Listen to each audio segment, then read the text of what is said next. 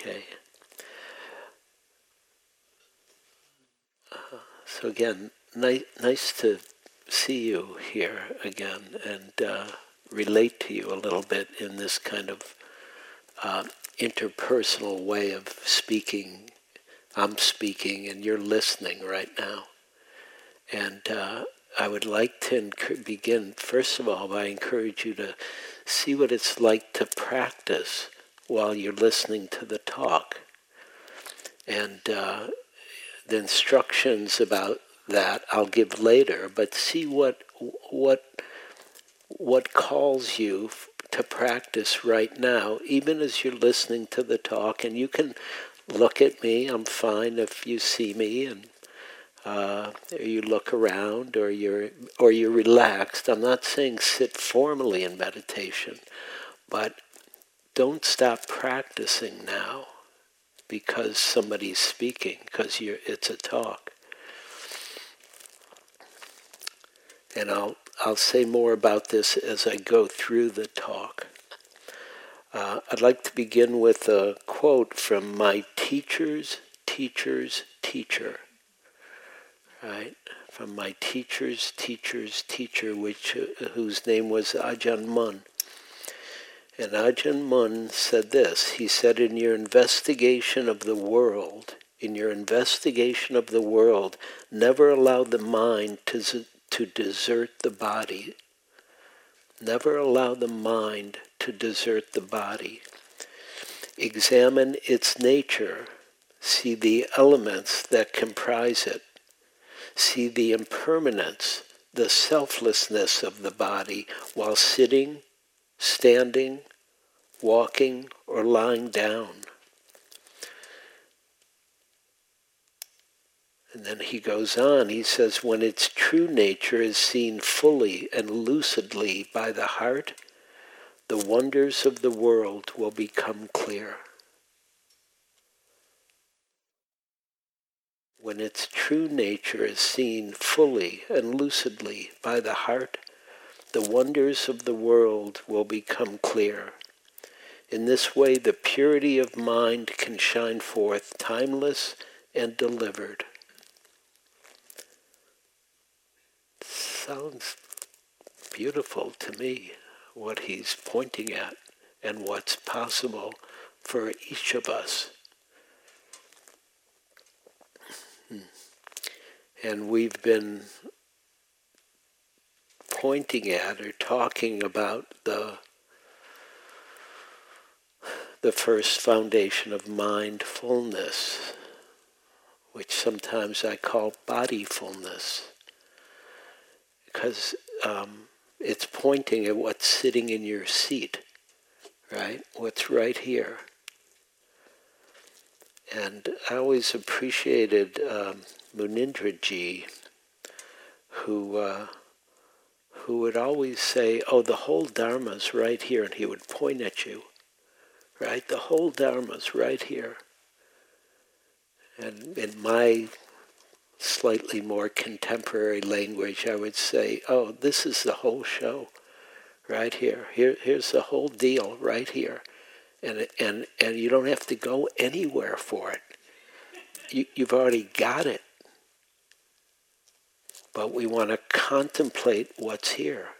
We want to be mindful or bodyful or heartful of what's here and see what Ajahn Mun was pointing at, saying, when its true nature is seen fully and lucidly by the heart, the wonders of the world will become clear. Beautiful invitation to practice. And I know many of you have been practicing for, many weeks now. And some of you are newer, meaning you started a few days ago. But still, that invitation to begin right now is always in the foreground of practice. This moment is brand new, right? And even though you've probably had at least 14,278 moments if you've been here for a few days, this moment is brand new.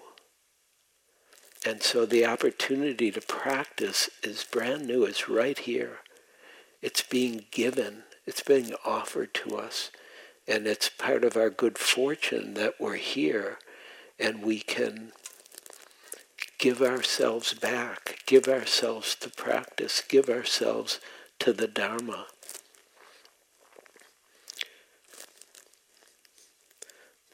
As Winnie pointed out last night, she said we have the opportunity to get an undistorted view of reality. And I love that idea. I love that truth, because we are reality, right? You may have forgotten that or not known that, but let me remind you that reality is sitting in your seat. It's reality that's being mindful. It's the aliveness of whatever we are that is learning how to be mindful and pay attention and discriminate and know and understand and wake up right here with all our pluses and minuses. And of course, I don't mean to offend anybody who has no minuses, but I have pluses and minuses, so I'm assuming some of you might have pluses and minuses.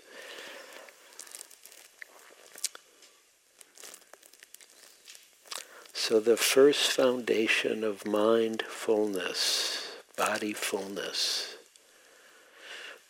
it's very simple, right? It's just working with what's here. And in fact, the whole Dharma is very simple. It's working with what's right here, right now. Whichever component of experience is present, that's what we're working with, especially as we open up the field of awareness to include all four foundations of mindfulness, heart fullness, body fullness. And then whatever's here becomes our practice. And right now we're just opening it up, meaning beginning at the first foundation, because I'm not sure if somebody said this in the room. I think you might have said it. You talked about what a foundation is last night. Yeah, it's beautiful, because that's what this is. This is the first foundation of all four foundations. And so everything builds on this first foundation of just being here in our bodies and staying awake and seeing what we discover with whatever is happening, whether we like what's happening or we don't like what's happening. And it's one of the beauties of the Dharma immediately, when it's not trying to give us what we like, it's giving us reality, what's true. And of course our minds like things and don't like things. And we'll talk more about that when we get more into Vedana. But what's really beautiful is we don't even have to believe what our mind likes or doesn't like. It's just what minds do. They like and they don't like. But we could be freer than that. We could stay right in the experiential moment of the living reality that's sitting right here, right now, breathing, or feeling tired, or energized, or interested, or bored, or whatever's here. And you don't have to fix any of it. We want to be aware of it, and that's what the first foundation establishes the ground for that awareness. And so one of the ways we can play with this, and I like to use the word play more than work with it, because everybody in the United States of America works too much, in my opinion. And so let's play with things instead of work at our meditation. Let's play with our meditation so we can discover what's the truth, what's the Dharma, right? Which is often translated as truth.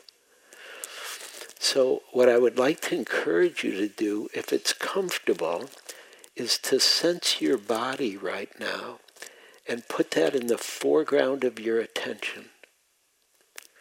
Sense or feel or be aware of your body and whatever's here. Whether your body's tired or not tired, or feels achy or not achy, or has pain or feels great, or whatever it is.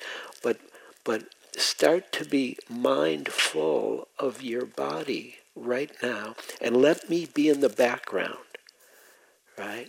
And as one of my teachers said, he used to say, he was always, I learned a lot about samadhi with this teacher, and he would always say, oh, stay with the breath, even when he was giving a talk. And he said, if you don't hear me, that's even better, right? You just stay with the breath, because he was really encouraging a deepening of samadhi, which is one of the things that being with the body or being with sound can start to do, is unify our experience. And so and it's part of mindfulness, is samadhi is part of mindfulness. It's not separate. And so see what it's like right now, most of you. Is there anybody who, when you sense your body, you can't hear me and kind of even understand me? Right? Please raise your hand if you're that developed. But generally you can actually be aware of your body and other things are here, right? You're aware of my voice and the words and what you're thinking about what I'm saying or feeling about what I'm saying, and that's all good. But you just want to keep putting the somatic, kinesthetic, energetic experience in the foreground. And those are really Eugene's way of pointing at this, at what's sitting here. It's not just physical, although it is physical, but it's more than physical what's sitting here. And to start to be mindful, heartful, body full of the experience that's sitting here. And listen to my talk and be aware, you'll be aware of what you think or what you feel. And I just wanted to go a little further into the Satipatthana. I don't know if you noticed, but almost everybody's brought this book up with them, even if they don't use it. So I thought I would show it to you. Satipatthana. It's my favorite book on mindfulness. When people say, "Oh, do you have any good books on mindfulness?" I say, "Oh yeah, I have one."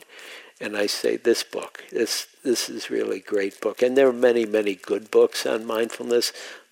This is the one I like, right? And it's not just stories. This is about the practice. And it's a beautiful teaching from the Venerable Analayo. And I've had the good fortune to sit with Analayo a number of times and also teach with him. And I've learned a tremendous amount from this book and from him. And that's part of what I hope and I believe is being transmitted here, because we've all used this book or know or sat with Analayo. And in the book, he talks about postures. And I don't always use his translation. And this is also a piece we've been pointing at. There are different translations of the Pali, from the teachings from the first foundation of mindfulness. And so I use the translation that speaks to me, that I feel, that lights me up, that feels clear to me, that I know. And I respect the other translations, but I'm going to use the ones that light me up. And so what I want to speak about tonight formally from the Satipatthana teaching is what's called postures and full awareness. Postures and full awareness. And there are two sections, and I'll speak about each one. And I'll read you the postures Bhikkhus is a word that means monastics. I like to think of it as practitioners. I broaden the definition, so you're hearing Eugene's translation now. I broaden the definition to mean practitioners or sincere practitioners or devoted practitioners, which you all are. And so it says bhikkhus, when walking, a bhikkhu understands or knows, and those are the same word, the translation of the same word could be the bhikkhu knows or the bhikkhu understands, I am walking, right? So the practitioner knows I am walking, or the practitioner understands I am walking. And then when standing, one understands I am standing. And when sitting, one knows I am sitting. And when lying down, one understands I am lying down. Or one understands accordingly to however the body is disposed. So even right now, sensing, feeling, being aware of your body, you're in a posture. Most people I see are in sitting. Some people may be lying down. Right? And of course you can stand during the talk also, and that's fine, because all the postures are an opportunity to be aware and to start to be, to have an embodied awareness start to reveal the Dharma to you. And so just sense the form your body has taken right now. And it can be very relaxed. It can be very upright, whatever you like.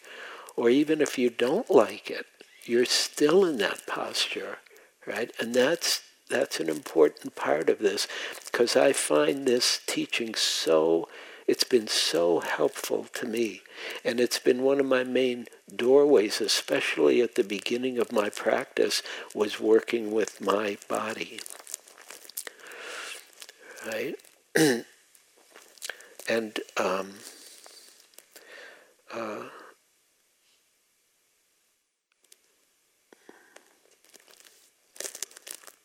so part of what I found very helpful as a young man practicing was the postures and the body, and then what happened when I began to get closer or more intimate with what's right here, right?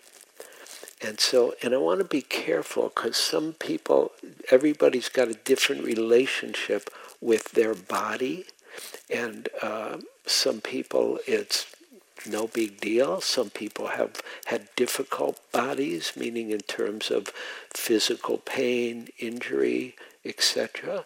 Some people have had difficult experiences because of their body from other people, right? Whether it's been some kind of abuse or trauma, or the prejudice or bias or racism that comes from having a certain color body, right? And so that comes into play as we start to get closer to our body.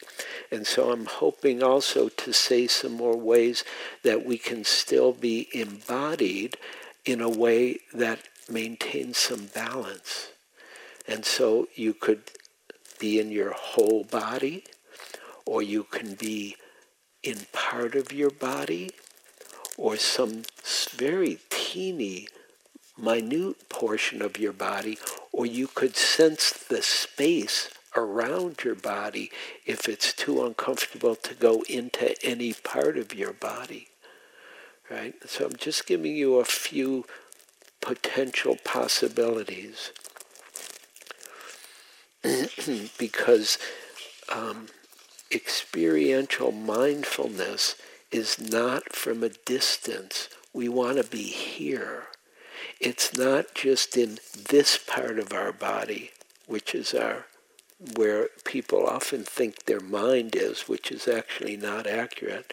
I mean, I think we have a brain in here. We have what's called the brain in there, which is just part of the body, right? So even when we're here, we're in our body, but we don't think that way. We think we're in our mind as if the mind is only in the brain, which is actually not accurate. There's a great article, which I'm forgetting the name of. It was in Sun magazine about 2013, and it's about the brain in the belly. The brain in the belly, and that they've discovered that the same kind of knowing and neurons. What's in the brain? There's neurons, right? There's a pardon. Neurotransmitters. That's also in the belly. That there's some form of that in the belly. And some people are belly people, like they feel things before they think things. And of course, we live in the United States of America. It tends to be a head-centered country. But that's not the only way people live. Other countries, other cultures are belly-centered or heart-centered, depending on the culture. And it's beautiful when we each have an opportunity to be in other cultures that are not the one we're used to, so we can start to see how really beautiful reality is, whether it's head, heart, or belly. And I believe especially the first foundation is starting to learn something about this belly-centeredness that's possible. So the postures. The one other piece I want to say about all of this and about what it might take to support an embodied awareness is it's really, really been helpful for me and many people that I've worked with to relax. And so even now, as you're feeling your body or sensing it or aware of it, also relax. And don't just relax your body, relax your mind, relax your heart, relax your attention, and see how the knowing is still here.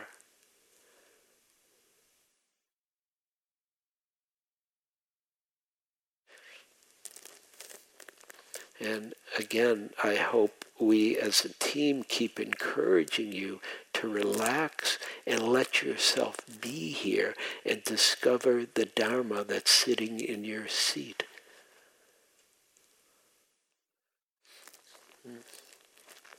So I thought I'd say a little bit about postures.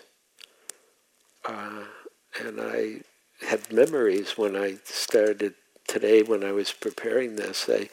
I remembered, and I was so glad, Bhante, that you did standing meditation, because it's not, people don't do it that much. And it took me a while to figure out, you don't have to do anything. You can just stand there. And that's like totally legit. And so, especially in my first long retreats, this is at IMS many, many years ago, I started standing and I liked it. And it was like, this is a great way to practice. You just stand. I didn't even have to cross my legs or anything, which hurt me. My legs would hurt. I'd sit for 45 minutes or... Actually, my first retreat, I spent days trying to sit for 45 minutes without moving. My body just hurt like hell. And it was like, and I watched people settle in. I watched people, and it was like, I kept looking around like, how the hell are they doing that? Because they were getting calmer and quieter, and you could feel it, you could see it. And then one night, I prayed, which I know you're not supposed to do in Buddhism, but I prayed for help, and the next day I got up and I just vowed to sit for 45 minutes and not move, because they'd been saying, just sit and don't move. And I was like, And it was kill me. Oh, my knees hurt and everything hurt. And I kept being aware and aware of the pain and aware of hating it and aware of my mind saying, ring the bell, ring the bell, ring the bell, ring the bell. And then a really interesting thing happened because I kept sitting and I didn't move and it hurt. It was very difficult. But the bell rang and the pain went away. And the bell went away, and I went away. And that got me interested. Because there was some samadhi developed by being very diligent about not moving and working with pain, right? And the pain went away. Now, I just want to warn you, the pain came back, but not so soon. It took a while, because the samadhi, the unification of heart and mind and body that happened is very blissful at times and very, it's like somehow everything is okay for a while. So that's my little sitting part of the four postures that I want to encourage you to sit and really sit and be with what's here when you're sitting. And of course, don't hurt your body. Really, I don't recommend that. And I was young enough, I didn't hurt my body. These days, I don't do that kind of pain because I'm old and I don't need to do that. But one can do that, and one can learn a lot about the discipline of just staying still and what happens in the mind when things are happening that we don't like, because that's very liberating, or was for me. And then I also started, as I said, I started doing some standing meditation, and then after about 4 days or a week, maybe it was 2 weeks, I started doing an hour a day of standing meditation, and that was just great. So I'm saying it to encourage you to do some standing practice and see what happens, and see what happens if you push the edge a little bit. If you do it for half an hour and it feels like, that's enough, try it for 40 minutes, or if you do 40, go for 45. If you do 45, go for 48. Or just, don't be afraid to push the edge as long as you're not injuring yourself.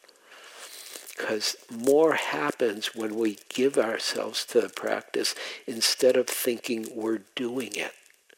Because it's doing us. The Dharma will do us. And that's a great blessing of this teaching of the Buddhas that he discovered. And of course, walking practice is great. Samadhi practice, just simple, right there. Just stay with the simplicity of lifting and moving and placing. And going slower. See how slow you can take a step. It's a little bit altered. You can get in an altered state, which I like, but, it's like, and it was beautiful what Bhante said about the elements and being aware of the wind and the hardness and the cohesiveness of the water element, and etc. And of course, I'm assuming you're all doing lying down meditation. Is there anybody who's not doing lying down meditation? Just one person. People are shy. You're the only. She raised a finger. Right? Everybody else, you're all doing it. Good. I know you're doing it when you lie down to go to sleep. And it's a great place to do lying down meditation because it's a win-win. You know what I mean? If you meditate and you get bright-eyed in the meditation, even though your eyes are shut because you're trying to go to sleep, then that's a good meditation, right? And if you fall asleep, it's not a problem because you're going to sleep. Right? So I'm just trying to encourage your awareness in the different postures, including lying down.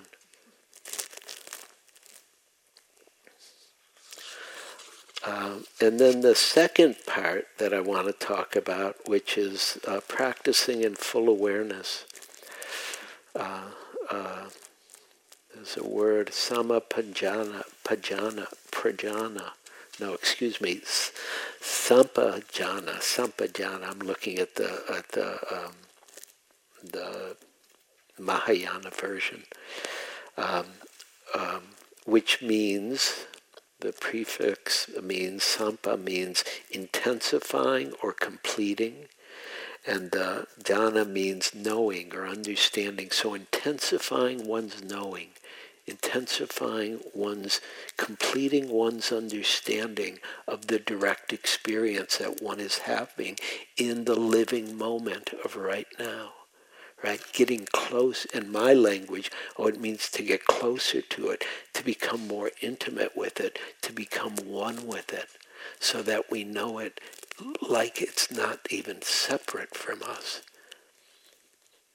And the other translations for sampajana, which I like, full awareness, is some people call it clear comprehension or clear knowing, alertness. But the one I like is full awareness. Bhikkhu Bodhi uses that, and Jnana Moli uses that, some other people. Somebody, Sujato, calls it situational awareness. Somebody else calls it clear awareness, but it's awareness, right, while everything is happening. Because this is a full awareness during all activities. And here's from the sutta.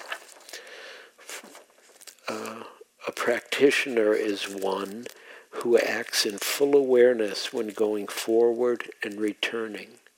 Who acts in full awareness when going forward and returning. Who acts in full awareness when looking ahead and looking away. Who acts in full awareness when flexing or extending one's limbs, right? Who acts in full awareness when wearing one's robes and carrying one's outer robe and bowl. Who acts in full awareness when eating, drinking, consuming food, and tasting. Who acts in full awareness when defecating and urinating. Who acts in full awareness when walking, standing, sitting, falling asleep, waking up, talking, and keeping silent. That's really important. This is a really important part to me. And I hope you get the import, which is how do we practice in daily life is right here, in full awareness of all activity, including talking and listening, right? Talking and keeping silent, as they say it here. And so right now, what's key is this section of the Satipatthana is the first foundation of mindfulness. It's a body practice, right? This is what it means to be embodied and fully aware right here. It's not in the mind section of the Satipatthana. It's not in some other section. It's in the body section, how to relate. Like right now we're relating. I'm speaking to you. You're listening to me. Some of you are looking at me. But there's something happening here for both of us that's relational, that's collective in this moment. And we want to learn very much how to practice 24/7. And 24/7 includes 24/7 here on retreat and 24/7 in our home life, at home, at our work, with our family, with our community, with our friends, with our enemies, actually, with the people who are difficult. We want to learn how to practice 24/7. And so keep seeing what it's like to put your body in the foreground while you're listening right now. This is from Sayadaw U Tejaniya, which many of us, who's a teacher who many of us have studied with, practiced with, spent some time with.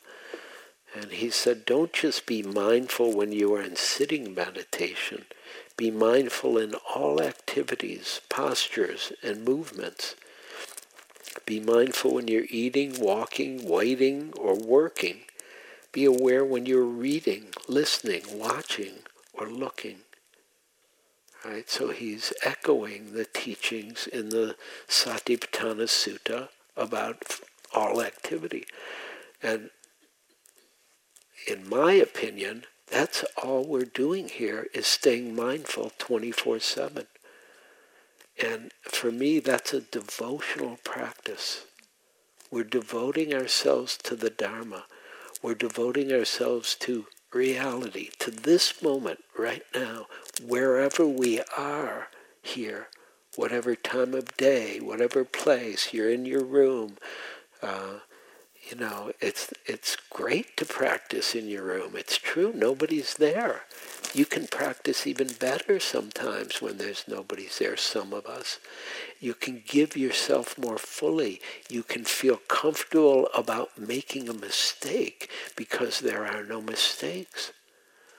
We think there's mistakes, but we could see what happens if I stay mindful from going to the bathroom in the dorms and into my room and taking my clothes off and then getting in bed. Like that's a whole practice. Just that. And that's what's being asked of you. I don't like the way that sounds. It's not being asked of you. I believe that's what you're asking for of yourself because you came here to wake up.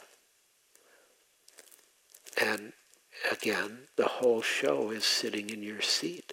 And your seat is wherever you are, whether you're standing or walking or lying down or taking your clothes on or off or eating or doing your work meditation, whatever that might be.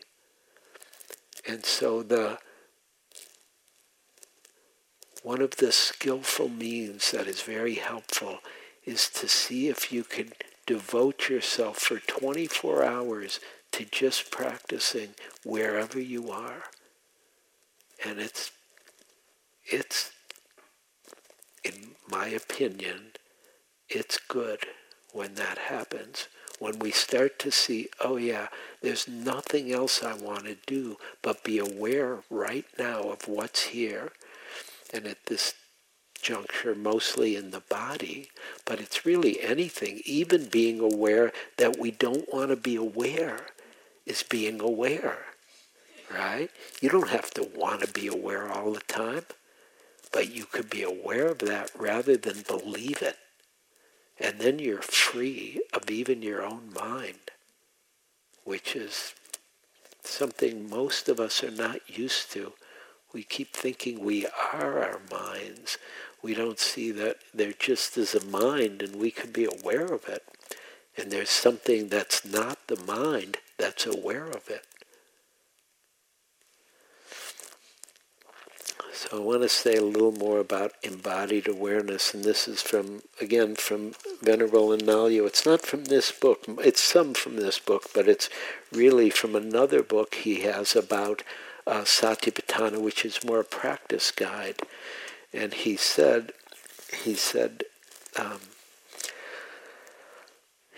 when you're knowing that the body is one of the four postures, or in any activity, it's what clinical psychology calls proprioceptive awareness. Proprioceptive awareness. And I love that word, and I love that experience of proprioceptive awareness. The term proprioception refers to the ability to sense the position of the body and its movements. sense the position of the body and its movement. So even now, with your eyes open or closed, you can sense the position of the body, right? Period, right? And it doesn't mean it's a scientific knowledge, it's experiential knowledge, proprioceptive awareness, right? You can feel the shape your body has taken. And even if the shape doesn't match the scientific measurement of the shape, that doesn't matter. Just sense what's here as you sense the proprioception of your body. He said, even with eyes closed, we're able to know the position of the body through this type of ability. It is a felt sense of physical presence. And that's an important word, presence, because presence is not just being present. Presence is broader than being present. Being present can lead to a presence of awareness which knows the experience so directly that it's not limited to the conventional understanding of what the experience is, but is greater or bigger or more complete or beyond even. So we could even sense our body and feel like we're outside of our body at the same time, or something bigger than our body. And actually, I believe this happens in yoga a lot, that there's a fluidity of the body that one discovers and is possible to discover because there's more to us than just the mechanics of our body.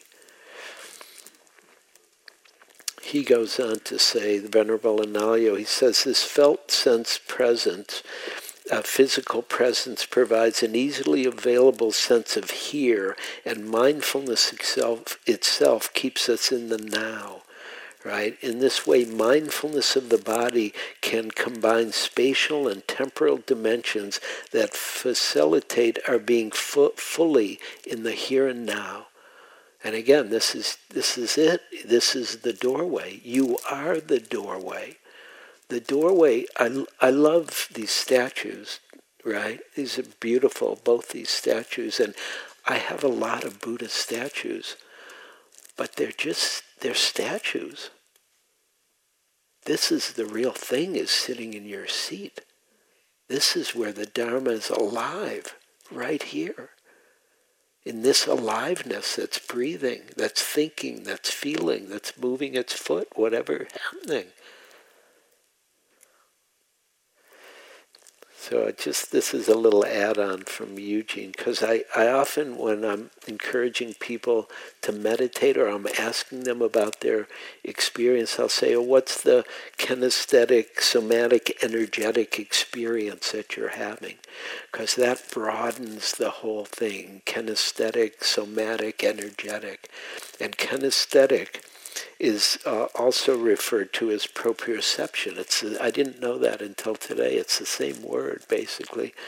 And it's really like it. And I like to use those words of kinesthetic, somatic, energetic, because they're not things, right? I'm not pointing at a thing. I'm pointing at a aliveness that's sitting right here that is not static, that is totally impermanent, and not just impermanent like it's gone, impermanent like it's alive. It's here right now. It's moving, changing right in this moment.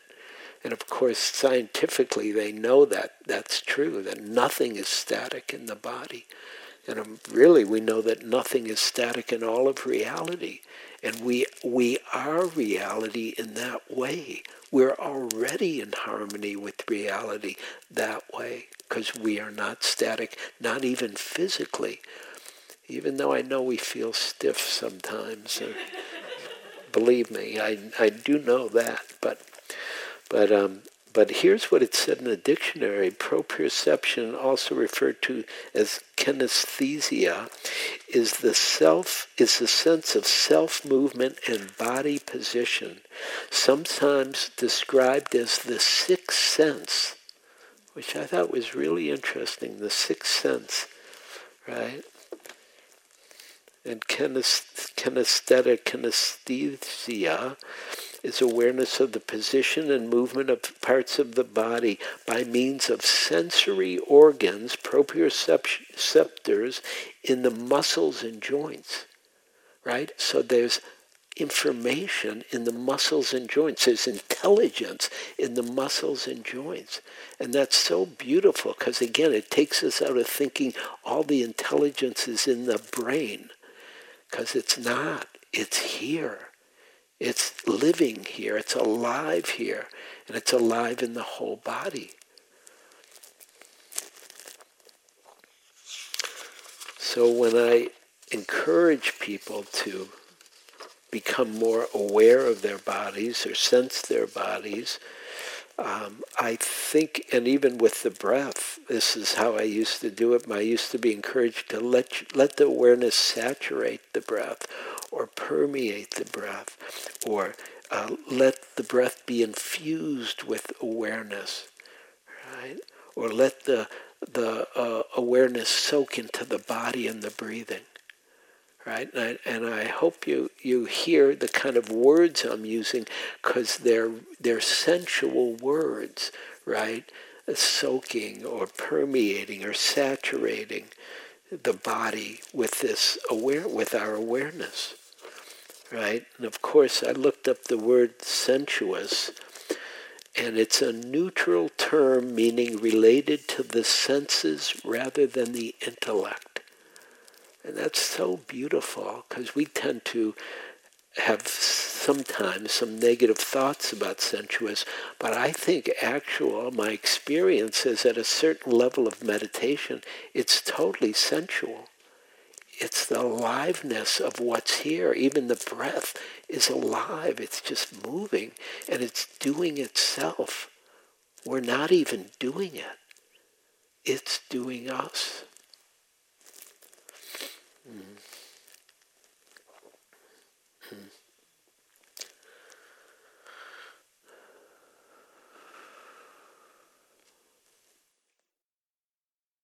A few more things. One is, again, from Venerable Analayo. He says, mindfulness of the body can result in a sense of being firmly grounded in the body, and it is an embodied awareness. And of course, you could do that even just with your feet. If there are parts of your body that it isn't comfortable to be in your feet, or be in your elbows, or be in your hands, or be in whatever part is comfortable to be in, or be in the bigger space that your body is in. Right? And he continues, he says, such embodied awareness does not need to interfere with other tasks and activities. It can accompany them. And it's really what we're asking of you now while you're here at retreat. Don't not practice whatever you're doing. Wherever you are, whether you're in the bathroom or the kitchen or the bedroom or the hall or outside or doing your work.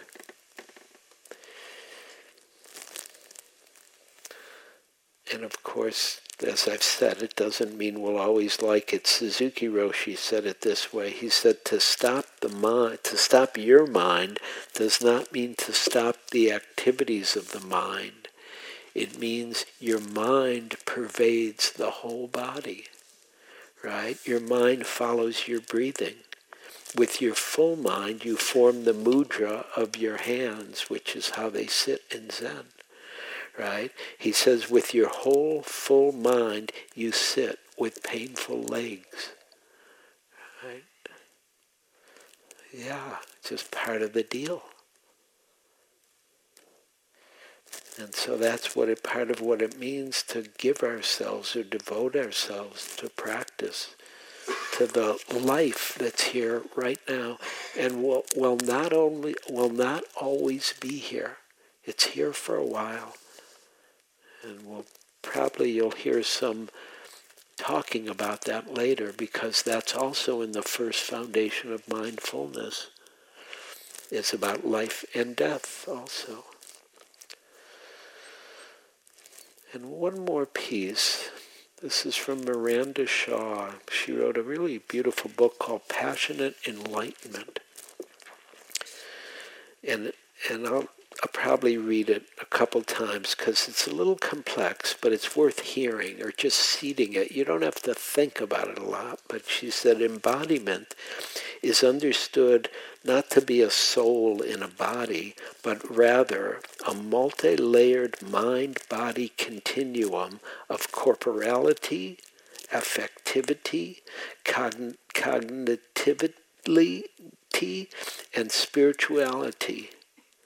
Right? So it's a multi-layered continuum of experience, corporality, of materiality, of affectiveness, of heartfulness, of cognitiveness, of brain, and of something bigger that she calls spirituality, right? Whose layers are subtly interwoven and mutually interactive. Beautiful teaching there. Right? Subtly interwoven and mutually interactive.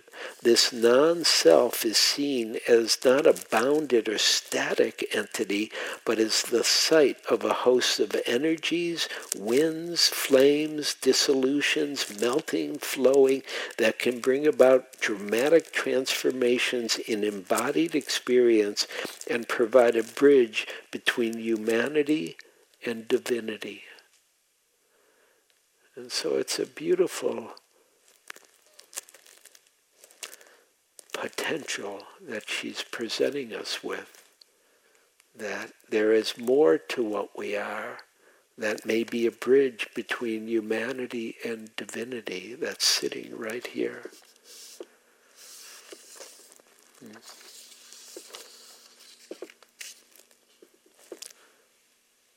And then the last piece that I'll say, it's really just a quote from Ananda, who was the attendant to the Buddha. And he said this after the Buddha died. And he was bereft, right, about the death of his beloved teacher. And I believe his cousin, I believe Ananda was his cousin, was the Buddha's cousin. And Ananda said this, he said, all the directions are obscure. All the directions, meaning all the teachings that he got, are obscure. The teachings are not clear to me. With our benevolent friend gone, it seems as if all is darkness. So you hear his grief, right, at the loss of his beloved teacher. But he goes on, he said, for one whose friend has passed away, when he says friend, he means the Buddha. For one whose friend has passed away, one whose teacher is gone for good, there is no friend that can compare with mindfulness of the body.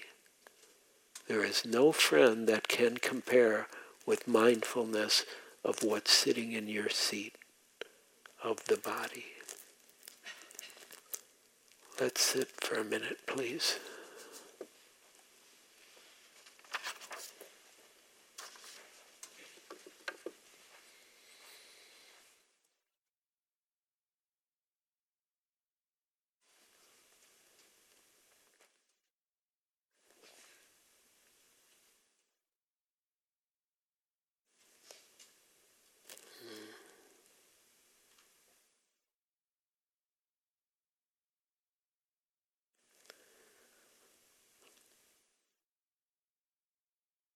There is no friend that can compare with mindfulness of the body.